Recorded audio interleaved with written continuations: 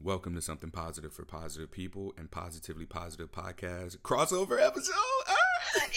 What? How long has this been? I don't know. I guess we've not really talked about it. You've interviewed me on your show, and for me, I know that content crossover, I guess, didn't really apply. So that was why I never really wanted to reach out about interviewing you sooner, because we basically do the same thing. I know it's not exact, but it's pretty much the same thing. Like, we're two people who host podcasts about herpes, right? Yeah. So now that you have taken a little bit of a step back, first off, let me introduce you for people who may not know you. This is Sarah, the host of Positively Positive Podcast, and she and I connected. I need to ask people their pronouns. What are your pronouns? She, her. All right, thank you. I want to Your Majesty will work as well. But... Your Highness. Mm-hmm. Yeah, I want to get into the practice of making sure that I ask that as well, just to offer space for anyone who may not present in the way that they identify, or I may not receive their presentation in the way that they identify. I hope I said that right. See, and that's why I told you I don't edit these, so that people can get their own stumbling in their head and recognize, oh, it's okay for me to mess up as long as I acknowledge it. All right. You hosted a podcast. Are we done? I still have a couple ideas, but as far as the herpes specific content, I always only wanted that to be one season. And then when I did move into season 2, which is when you came on, we started branching out a little bit. So I have a couple more ideas that I want to cover, but I don't know when I'm going to do that. But as far as it being strictly herpes, I have said what I had to say. I stand by every single thing I said. I am proud of the research, and that, at the end of the day, it's herpes. I don't want you to harp on it. And if I harped on it, that would be against my own message. Yeah. Come get what you need and leave. Is that a consistent message? Yes, always. My always was okay, process it, feel it, do not deny what you're feeling, and then give yourself space, step back, do not consume herpes content all day, every day. You'll go mad, and then just go live. And everything that you consume so quickly, because we all do it, it will sink in. Just give yourself time and go live your fucking life. Is that what you did after your diagnosis? Did you become consumed in consuming content? Yeah, the first couple months especially, but I couldn't find the content that I wanted that the first few weeks and the first month. I couldn't find the content I wanted, which is why I made my own. And I didn't find the Instagram community until I had released half of my podcast. And then I was like, oh my God, there are chill people out here. So yeah, I don't know. It might have been different if I'd found the Instagram community sooner. I'm not sure. I never even thought to look on Instagram, though. Yeah, who would think to do that, though? We're literally everywhere. People who have herpes are in corporate settings, in politics, in Hollywood, in sports. All of these spaces that we just wouldn't think to ever look, or we wouldn't think to have any kind of representation. And in doing the research, or in me doing these podcast interviews, I'm learning that there are so many identities that are out there of people who are living with herpes, and we just wouldn't know if we didn't put ourselves out there in order to be met with or seen by these people in order to be able to connect. Yeah, I mean, at the end of the day, I think it's just we can pinpoint every identity and representation we want, but at the end of the day, it's humans. Humans get herpes. It's fine. Yeah. It is what it is. Yeah, sometimes I think even going so deep into I don't know what I'm trying to say actually, but just looking at every microscopic detail sometimes actually takes you out of reality. It's step back, look at the big picture. This is one thing. This is one part of your life. Just learn and then take a step back. Mm-hmm. Every kind of person has herpes. Yes. Now, I want to know who should go and listen to your podcast? People who are newly diagnosed, because I know how hard it is to find like specific answers to all the questions we all ask in the beginning, because we all ask the same ones. So every episode is like one question. I answer it, I explain it so that like a child could understand, and it's clear. At least that was my mission. I've been told it's successful. So yeah, and also like I had, okay, this is actually, I don't think I've talked about this, but when I started, I hadn't found very many like advocates or whatever, and I hadn't talked about it publicly. So I had no outside influence. I did not give a shit what anyone thought because I didn't know there was anyone to have an opinion. So I think that's why why I'm so proud of it, is because there were no outside opinions. It was just me, and I didn't give a fuck. I was so raw and real, and I was like, I'm pretty sure people will listen to this because I see in the support groups that I am in. But I had no outside opinion. Like, I wasn't scared of anyone's judgment. I wasn't scared of other advocates being like, oh, she's doing it this way or she's doing it that way. So I just think that lack of outside opinion really made it real and vulnerable. And when I listen back to it, I'm like, yeah, that's me. Like, that is me. And I think that's what I wanted. I wanted a friend. I wanted someone honest and blunt and vulnerable. Yeah. You mentioned that outside influence piece, and I'm curious to know what your experience has been. Have you gotten criticism for the way you present information or the information that you present? Other than like technical things, I mean, not to my face or not to my direct DMs. So I don't know, I guess, is the honest answer to that, because everything I've gotten from people who listen has been positive. But even on my Instagram account, I'm definitely more conscious than I was when I was creating the podcast, because now I'm like, oh, what if so-and-so sees this? How should I word this? Oh, am I doing this? Am I doing that? Like, is this inclusive enough? Is this enough? So I'm definitely more aware of how I present things on Instagram now than I was in the beginning, for sure. I'm not saying that's necessarily a bad thing, but yeah. Now, my next question for you is, who does find your content and reach out to you? Yeah, mostly new people, but actually the ones that like not mean a lot, but just mean something in a different way, are people who are like, I've had this for 5 years. I've had this for 10 years. Holy shit, how did you process that much information in 2 months? Like, I wish I processed that 10 years ago. You're so right. You're so this. And I don't want to sound like I'm tooting my own horn, because I definitely did have, the Facebook groups that, while I do have qualms with them, they did help me, absolutely, and I'll never deny that. And I did have, one person in particular that was like my herpes mom in the beginning, and yeah, she was amazing. So I did have help, but a friend that I know in person, and I've known her for years, so much stuff about her made sense when she told me that she had herpes, and I was like, oh my God. But oh God, I just lost my train of thought. What was I saying? Oh yeah, she never looked for support, because I asked her, I'm like, in the beginning, like, how did you find support? She's like, I didn't. My doctor told me this, gave me this bullshit piece of paper, and that's what it was. So like, you have to ask for help. You have to look for help. And it makes me really sad that not everyone does that. And everyone comes from a different background. It might not be your first instinct to ask for help, and I get that, but we have to ask for help. I did. I absolutely did. And I think everyone needs to look for help, because it's out there in the internet age. It is out there. There is a group for every single thing you can think of. Mm-hmm. When you say things made sense after she told you that she had herpes, first off, are you able to speak a little bit more to this and just be as general or vague as possible?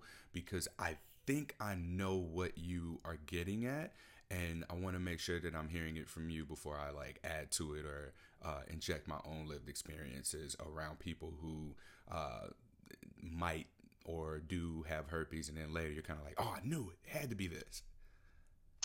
Yeah, I had no idea. Basically, it's just about um, toxic and abusive relationships and the way I saw this person functioning in life. And then when I found out years later that all these years when I saw all that stuff happening in their life from an outside perspective, I'm like, this makes fucking sense. Oh my God, I wish I had told you sooner. But they'd had it before me even. But yeah, just staying in situations that are really, really bad because you're scared of going out into the dating world again. You're scared of, people thinking something about you because you have an STI. And so that's why, like, I love what you do and what so many people are doing is, like, talking about it, because if we talk about it, less people will stay in those horrific situations, hopefully. Yeah, and that is what I was hoping that you were going to say. I mean, I hate that I said I hope you were going to say that. Like, I don't wish an abusive relationship on anyone, but that is something worth speaking to, in that we, as people who have herpes, at least in the beginning or over time after being beat down by bad disclosures or poor experiences with stigma, begin to sort of settle into this reality that is created for us in a sense of just stigma, like telling us our value is significantly lower. We need to take what we can get. Well, at least this person is here. Like, you shouldn't settle for somebody that's just there, and put so much weight into your herpes diagnosis over incompatibilities, because those incompatibilities that you have are going to make the herpes completely irrelevant. Like your friend who I imagine stayed in that relationship for that reason. This was such an insecurity for them that it was just like something that they didn't have to worry about anymore, and they got a chance to avoid it by being in this relationship. Because with a herpes diagnosis, the biggest fear is that no one's going to want to be with me, no one's going to want to have sex with me, no one's going to love me. And then when you find someone who is just there, like a body there, regardless of how they treat you, you feel as if all of those anxieties around your diagnosis are alleviated, no matter what the cost is. And also, when you haven't reached out for help, maybe your doctor wasn't super helpful or didn't have any resources, that other person is the only source of information you have. And when they don't have a healthy relationship with it, and they're your only, like, input source, how are you supposed to get out of it when they're so, internally fucked up about it?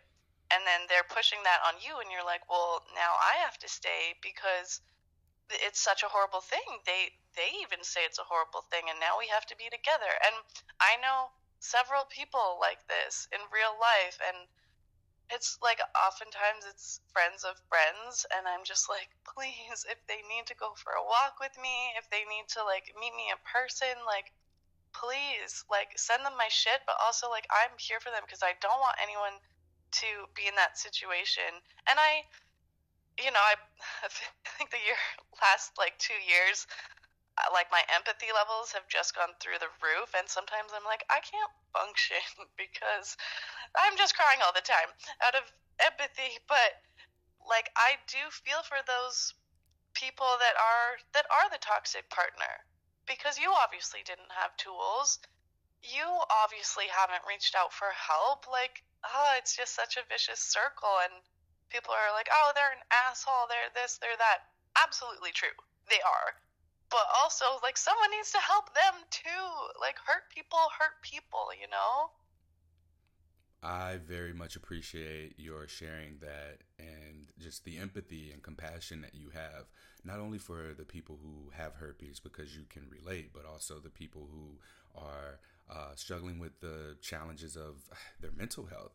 And a lot of times it's just things that we don't know. Like, we often just don't know what we need, and it's not brought into our perspective until there's an outside influence that just kind of brings us into that space of awareness. And this is a really good point now to transition away from exclusively herpes, but to talk about just sex and in the relation of how we look at sex and how we look at mental health, because I believe that these two things are so interconnected that I say sexual health is mental health.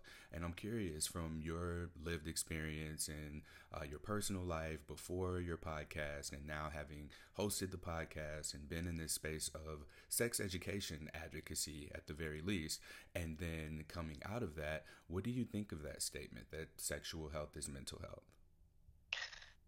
I think I would say sexual health is an aspect of mental health.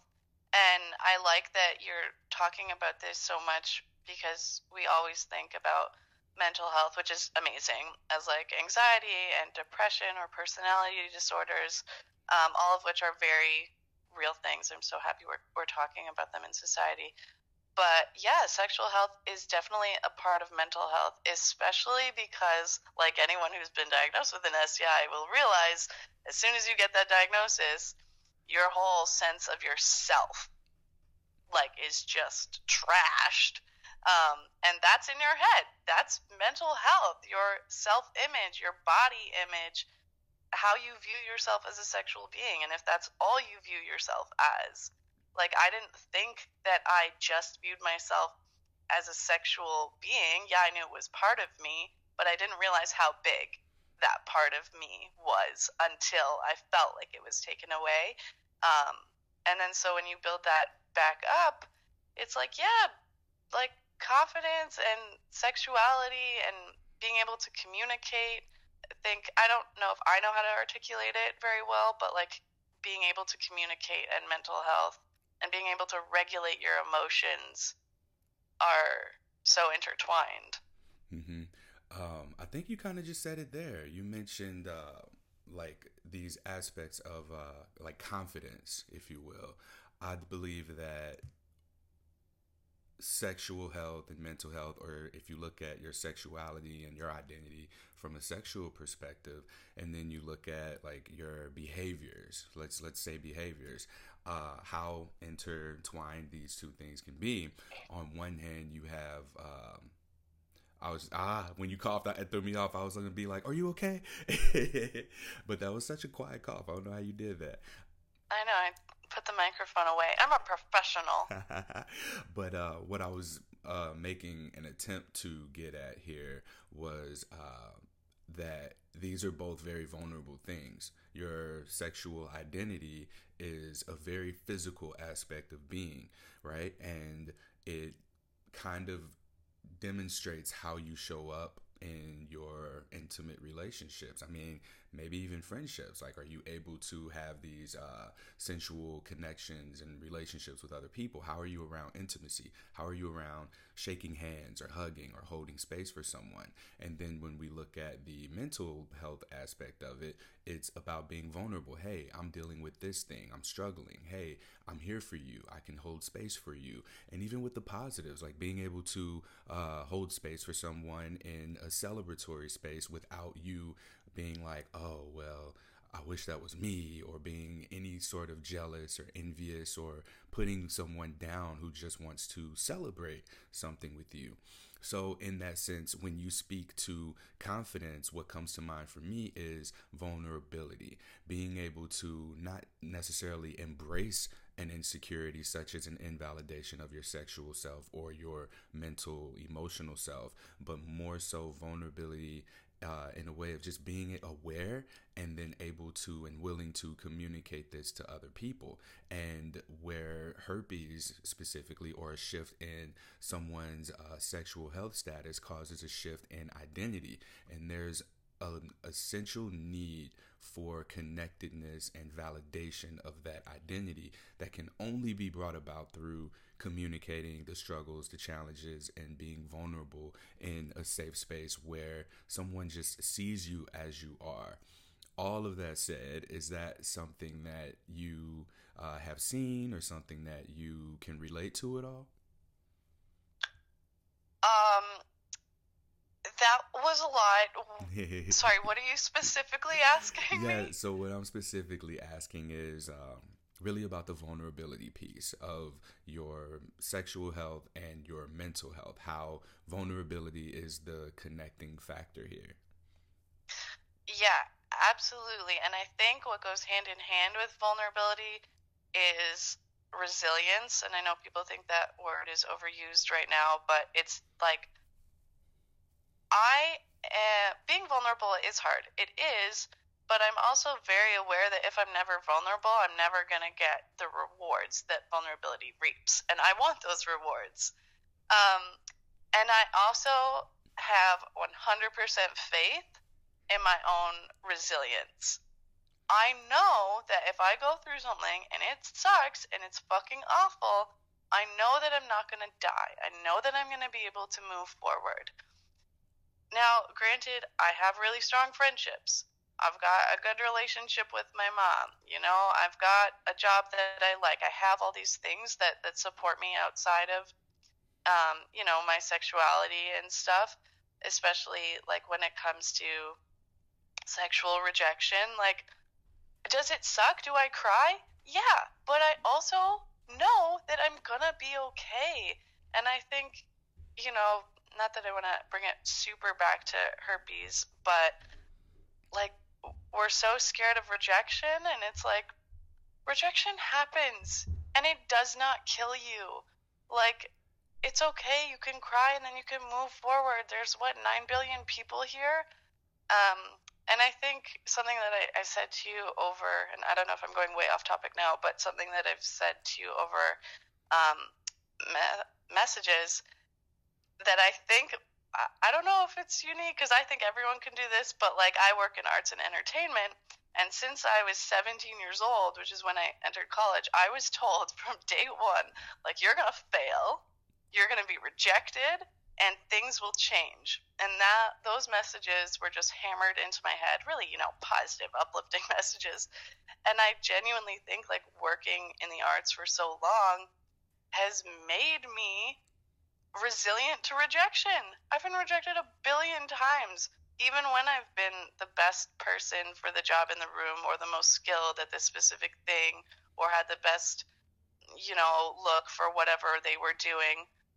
I've been rejected. So when I think, oh my God, this person is perfect, we'd be perfect partners, and they reject me, I'm like, fuck.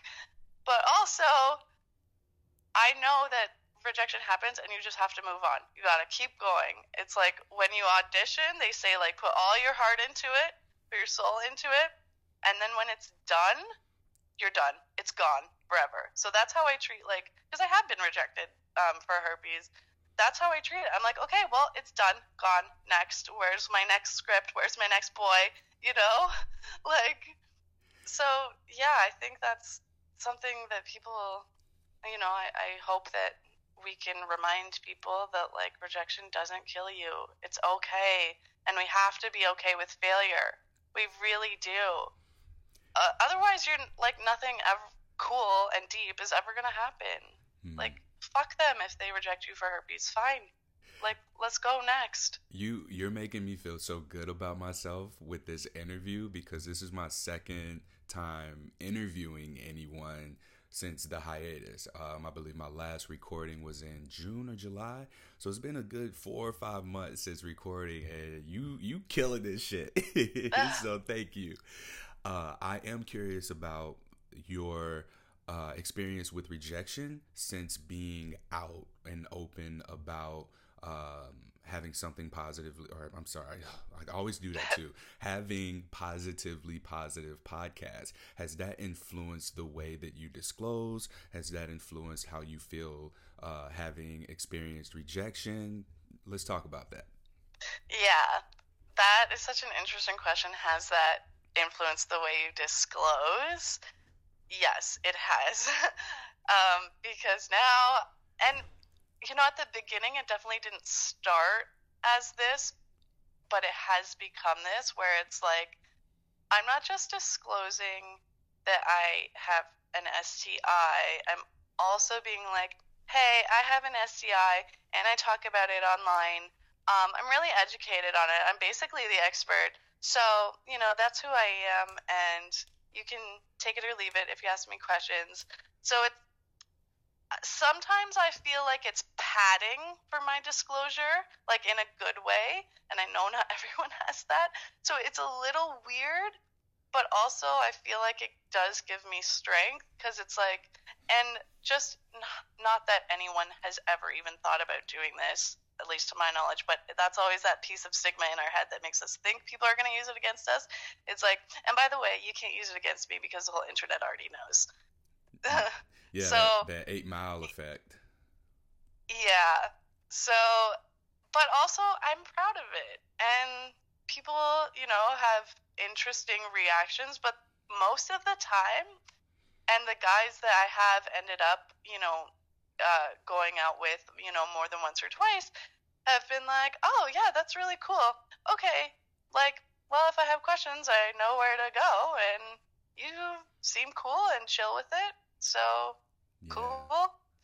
There was one time where someone did ask me, they're like, do you like put pictures of yourself with it? And I'm like, yeah, like, they're out there. You look on my Instagram. Pictures of yourself with your podcast or with an outbreak? Yeah, just like with the whole platform. Yeah, no, not with an outbreak. That's, some people do it. It's a little bit too much for me. I am, shocker, I actually am a private person. I don't need that much visually to be out there. It's out there, like, I tell stories audibly, but no, that's a little bit much for me personally. Yeah. But yeah, and someone was like, oh, okay, they looked at my Instagram and they're like, oh, you do put pictures of yourself. And I'm like, yeah, it's like, I'm a real person and I want people to know that. So I don't know if they felt a type of way about that, but it didn't stop them from going out with me. So yeah, there was a point in time where I was considering only interviewing people who were willing to put themselves out there at least at the level of being willing to like share a picture or share the podcast was like the bare minimum, because I almost felt like I was perpetuating stigma by keeping people private. And that was something that I struggled with for a long time in my advocacy, because a lot of the useful information that's gotten me to the point where I am now is through these conversations with people who have lived experiences, and these private conversations via DM are so useful to the world. And there are so many conversations that I just cannot share because I wasn't given consent to, even if I posted anonymously. So all of the screenshots that are on my page have been shared with consent, of course, but I can't tell you how many times I've had to go back and delete a podcast episode because someone was afraid of their voice being recognized by someone who found this podcast and they'd be able to put it together. How many people have unfollowed me or don't follow me at all, but just regularly like check into the content, and just having to go back and delete such great useful information, considering we are the resource, has been something that it just makes me feel as if we're taking steps backwards from a person's progress. And I understand like everyone's at their own place with it, and I had to kind of go and reflect to myself, is it more important that this be done, or is it more important that this be done my way? And I'm curious to know if you've had any similar challenges with the way that you present the information and the way that you advocate. Yeah, for sure. Well, first of all, I want to say that I do think it is more important that the work be done, point blank, because even people hearing anonymous stories does give them a little bit more than hearing nothing. So yeah, and if anyone listening is like, oh, I've listened to a few episodes of Positively Positive, who the fuck is Sarah? I started my podcast 2 months into my diagnosis. I was putting shit online for the world, and I was not ready to have my name out there publicly. I went by the name Sam, and even the name Sam, because that's the first thing I did was join Facebook support groups. And I was so fucking paranoid that I was like, let me pick a gender neutral name so no one will even know if I'm a boy or a girl. Like, I've been through it. I get it. And then and I was always upfront about that in my podcast. I make it very clear that I'm going by Sam, and it's not my real name. Every episode, I remind people of that until it breaks. Until I'm like, yo, what's up? I'm Sarah. I'm Canadian, blah, blah, blah. But I love that. I think that might be my favorite moment of my podcast. So listen all the way through if you haven't, guys. But no, I get it. It is scary at first, and at the beginning when it's all hitting you and it's overwhelming you and it's this like perfectly upright learning curve, it makes sense, and I don't think we should be ashamed of that. I do hope that everyone grows out of that stage, because secrets will kill you. I've said that to people like in DMs, everything on my page, whatever. Secrets will kill you. And you're not protecting other people. You're not even protecting your... Okay, wait. This is an asterisk is going to be on this statement. But you're not even protecting yourself by keeping secrets, because you are just rotting your heart and your mind by being so ashamed and keeping something secret. And the asterisk is like if you're actually in danger and people are like being real assholes about it. Like, obviously keep yourself safe. I think everyone who listens knows that, and if you're in that situation, my heart goes out to you, and hopefully you can get out of it. Reach out for help. But yeah, secrets will rot you from the inside out and just make your life worse. So I hope everyone can grow out of the anonymity stage. And that's not saying everyone has to be public. It's just like with partners and with friends and family, like, we're not lying about it. If people bring it up, it's like, oh yeah, I know about that, yada yada. It's fine. It's really common, is what it is. Yeah. Your advocacy, and how long have you been hosting the Positively Positive podcast now? January 2020 is when I released the first few episodes. All right, so it's been going on 2 years. Wow, that's wild. So yeah. Have you found that there has been either a separation of identity between Sarah and who was Sam / Positively Positive podcast host? Or do you feel as if doing that kind of brought in an aspect of yourself that you like and you wanted to integrate into your whole personality altogether? I feel like my podcast was just like a blooming flower, of my identity. Like, I have always been creative. I've always liked nitpicking details. So creating something so organized and so me, it actually helped me find myself again after I felt like everything had been cracked and broken for those first few weeks. So it actually, it helped me clarify everything. It helped me find my personality again. I don't think it was a new aspect of my personality. I think it was just something that had been stomped on, and I had to take the boot off and let it grow again. Yeah, so what I heard in that, and I want to just kind of share what I think I heard, and you can shake your head, yes or no, was that it was through this willingness to explore something within you that needed to come out, and you discovered something through that, and you were able to express it. And I love your analogy about the blooming flower, because essentially you going through the process of creating is how those roots began to grow, and the nourishing of the soil that you planted your seed in, and continuous effort and discipline and commitment and consistency were what watered this little area that you began to lay claim to, and bam, now you've got this beautiful thing for not only yourself to have become and expressed, but for others to be able to find and appreciate and experience as well. Yeah, and I think that the main point of that is that all of that good stuff, it was already in me, and I just had to remember that. That's the key, I think. It wasn't something new, it was something that was already there. Yeah, I'm so excited for that, because that was really good. I really love that visual and the explanation there. So nothing changed about you. You just began to discover your own value, your own self, your identities, and all these aspects of you. You got to see what you were capable of. Yeah, and I think I will say that things did change. My communication changed, my empathy changed, and my sexual agency changed. So I will say that those things, and even yeah, they changed. They upgraded. Like, I had all those things, but they are now upgraded and, like, I don't know, third evolution Pokemon. Like, they're good. Well, maybe there's another stage. Hopefully there is, because I want to keep going. But they're definitely stronger aspects of my life and my personality and the way I go about relationships and stuff. Yeah. So I think that was a message, and I know I've seen it debated online, is like, herpes doesn't change you.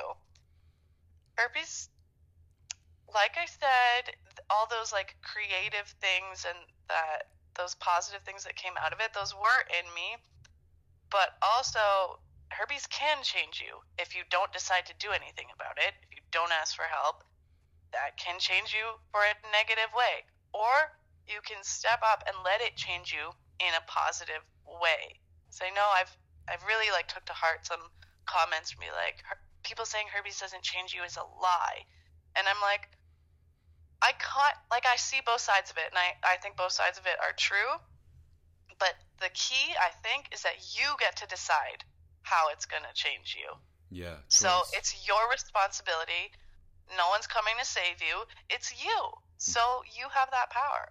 Yeah. It's reminding people that they have a choice. And I think that before a vulnerable or invalidating experience to your identity, we may not recognize the ease of life and how smooth, how well we have it. Like, you got it real good, not having to be conscious about your behaviors. And I think that with something like a herpes diagnosis, there comes this moment where now you have to consciously engage with something that otherwise you wouldn't have had to if it wasn't there. So herpes coming into play, influencing your sexual identity, now influences the way that you have to show up sexually as a person of ethics or not a person of ethics. And what I mean by that is, all right, now, do I disclose? Do I not disclose? Now it's, do I communicate? Do I not communicate? How do I go about communicating? What's important to me? And you begin to really see who you are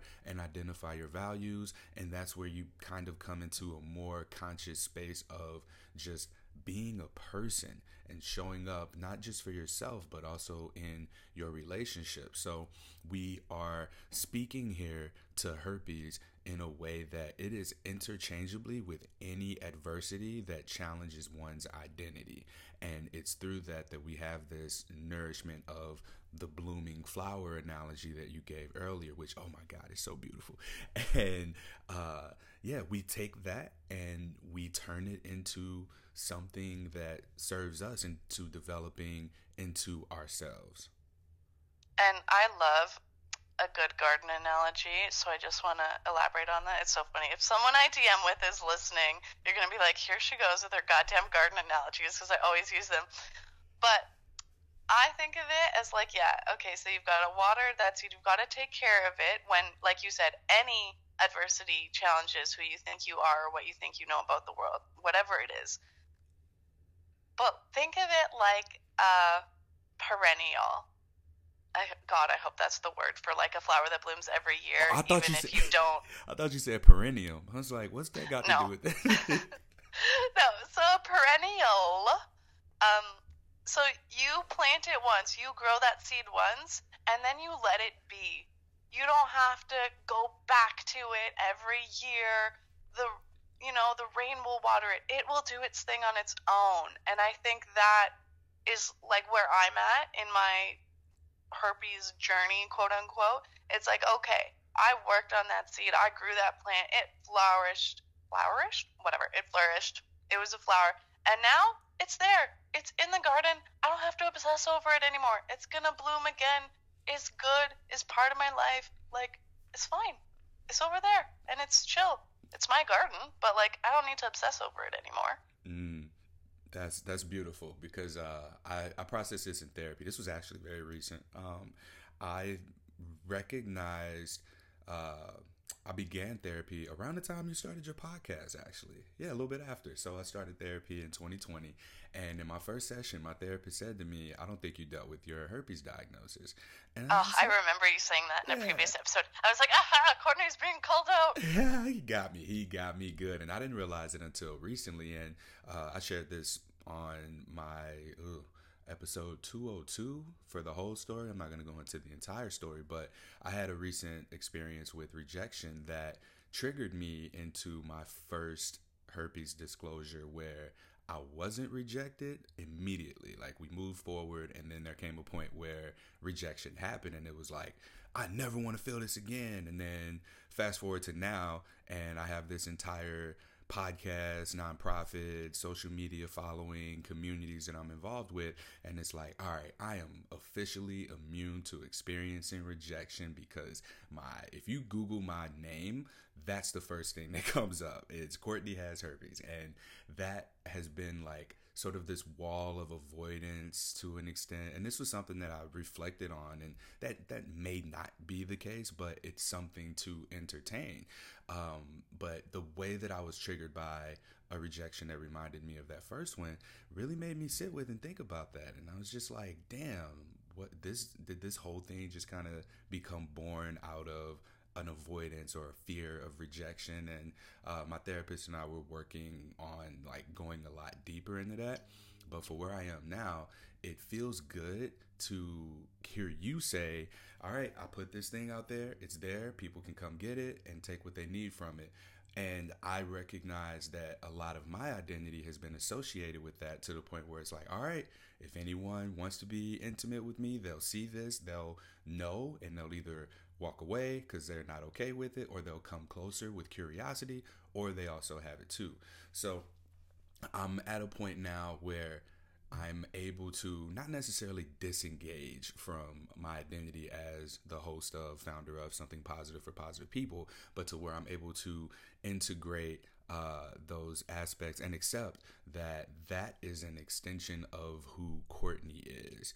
And yeah, there's no way of being immune to rejection either. And like you shared, as you stepped into your career, that you were going to experience rejection, like that was the foundation of your resilience. You were taught right then and there, hey, this is going to happen, and it's going to make you a much more resilient person. So you on a regular basis had to face rejection in your day-to-day life far long before you even received your herpes diagnosis, and before you even got to this point of having to navigate it at a more personal level. So kudos to you first off, but I want to see what you have to say that listeners can take away from that experience of the foundation of your resilience being around your rejection in your career, your day-to-day life. Your income is tied to rejection. Yeah, unfortunately. I mean, I don't know what else there is to say. It doesn't kill you. Like, it's not that deep, I don't think. Like, rejection doesn't kill you. You gotta move on. I wish I could just make that the title, but we said so many things, and I want to make sure that it's not that deep. I think that's a great title. You telling me that we can't play on the positively positive, something positive, like the positives are just too easy for us to not just use in some way. Maybe I'll put it in the subtitle. Yeah, it's not that deep. Being positively positive when you're a positive person, positive. Like, bruh, it's not that deep. Let's stop psychoanalyzing it. Because that's what we do with our diagnosis at first, right? Yeah. Like, stop that. It's not that deep. And I want to You're going to get rejected. You're going to move on. You got herpes. You're going to deal with outbreaks. That's it. And I want to invite people to challenge themselves on this. Like, if it wasn't herpes, what else would it be? If you just sit and meditate and remove the fact that you have a herpes diagnosis, what else is there for you to work through? Can you work through that thing? Because while a diagnosis at this point in time, at least, there's nothing we can do about it except for take better care of our health. And is that a bad thing? Is it bad that we now have to open up perhaps initiate dialogue with sexual partners around how to be intimate with one another, and talk about not just safety but desires as well. Like, how can we best be with one another to have the best experiences that we can have? So I want to challenge people who are listening here to look at other ways of challenging yourself. Look at other ways of expressing and experiencing your own identity outside of who you have become, or who you were, or who you are, as it relates to your sexual identity. Yeah, and I think just the simple question, why, when we ask ourselves that, is really powerful. Oh, I'm upset. Why? Because I got diagnosed with herpes. Why does that make you upset? Because I won't be able to have sex again. Why does that make you upset? Well, because that's all I have to offer. Why? Why is that all you have to offer? And I genuinely believe that if you ask yourself why enough times and answer honestly, that will help you get to the root of what an STI diagnosis is pulling up for you. All right, so this is clearly going to be "It's Not That Deep" or "Ask Yourself Why" as the title. We got that's a very powerful takeaway from here, and I want to make sure to emphasize that at the very least in the show description for this episode. I wanted to make space for sure to talk about what we discussed in our message with one another about like where you are now in your advocacy and being able to just live as Sarah. Yeah, where I am now is my favorite thing always has been, oh God, hopefully this doesn't flood my inbox, but like talking to people one-on-one, where you actually know I'm a real human. You need, the Instagram posts are great, and please everyone search mine before you DM me. But like, I talk to people one-on-one. Just because I'm not posting, I'm answering emails. I am talking to people in the DMs. And like I mentioned, I work in the arts. Just this morning, I saw something really fucking cool that some collaborators and I have been working on. One working on it a hell of a lot harder than me. And like, we're behind the scenes, but we are working on shit. We want media representation. So like, just because I'm not posting doesn't mean that I'm not still out here like a champion for people who aren't ready to use their voice yet. And also, like, I don't define myself as an advocate. I define myself who did something because I felt like fucking doing it, because I thought people needed it, and it helped me too. Like, and I'm Sarah, and I do all these other things, and I happen to have herpes. Like, that's it. Oh, I wanted to make sure that was it. You didn't move the mic. Normally when you're done talking, you move the mic away from your face. So I was going to sit here and wait for it. Or when you're coughing. Yeah. I'm sick, everyone. And you did so well. No one would have known if you didn't say it. I want to... when you were just speaking, you just kind of gave me this idea. So for the platforms that you have, are you paying out of pocket for those? I'm paying for the website.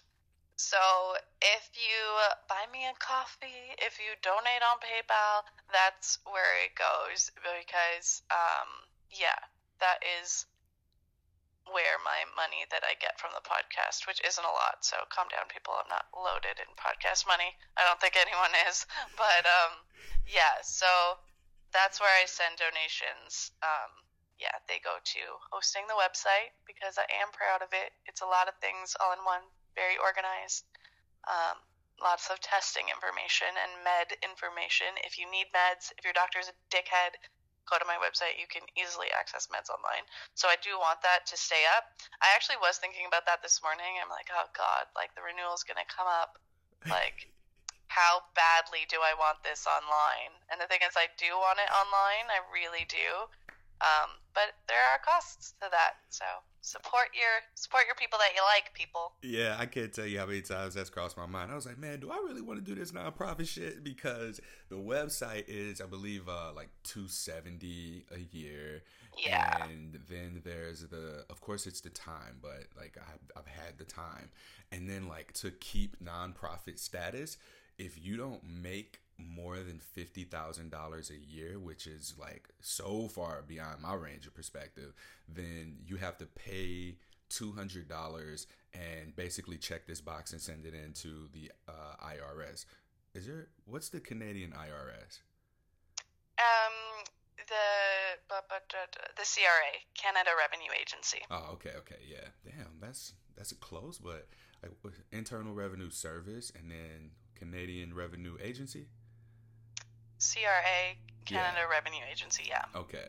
Yeah, so I think about that shit all the time, but fortunately, we receive enough donations to keep the bare minimum of everything going, and I've suspended the whole paying for people to get therapy for now, because I wasn't able to get funding in time for the continuation of the nonprofit, the podcast interviews to take place.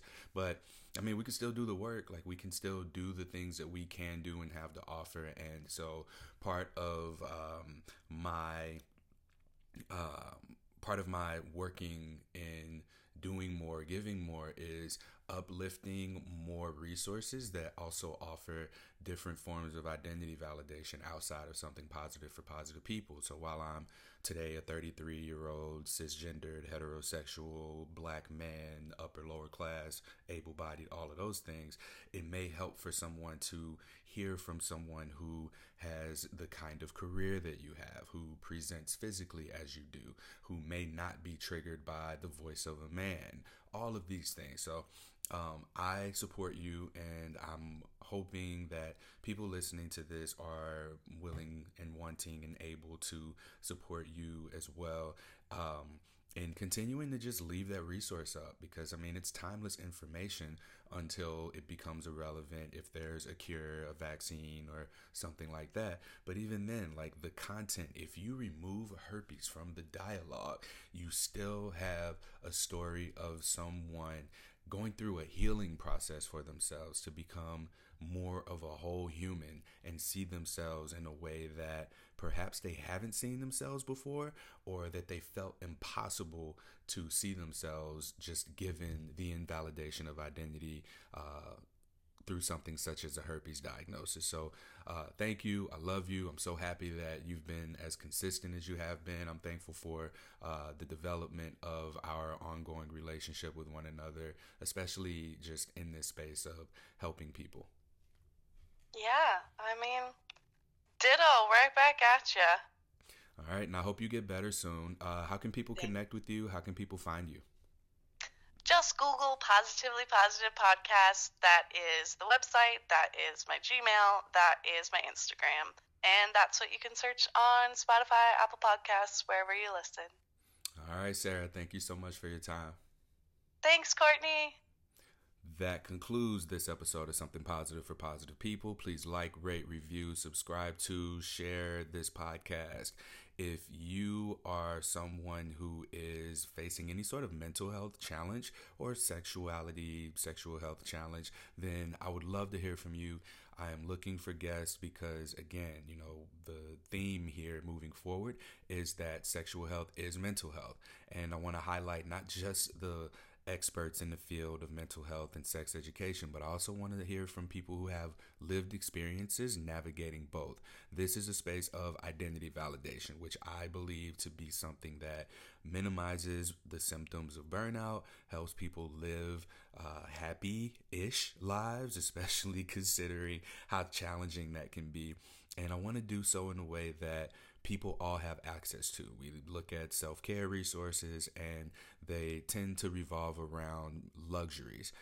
The consumption of a podcast, obviously you need some sort of device to listen on, and you need some form of an internet connection. I think that these are two things that are more accessible than a lot of barriers to getting good information that we're trying to provide here. So by supporting us, supporting this show, you are supporting the ongoing development of other humans coming into who they are and being able to find identity care resources that work for them.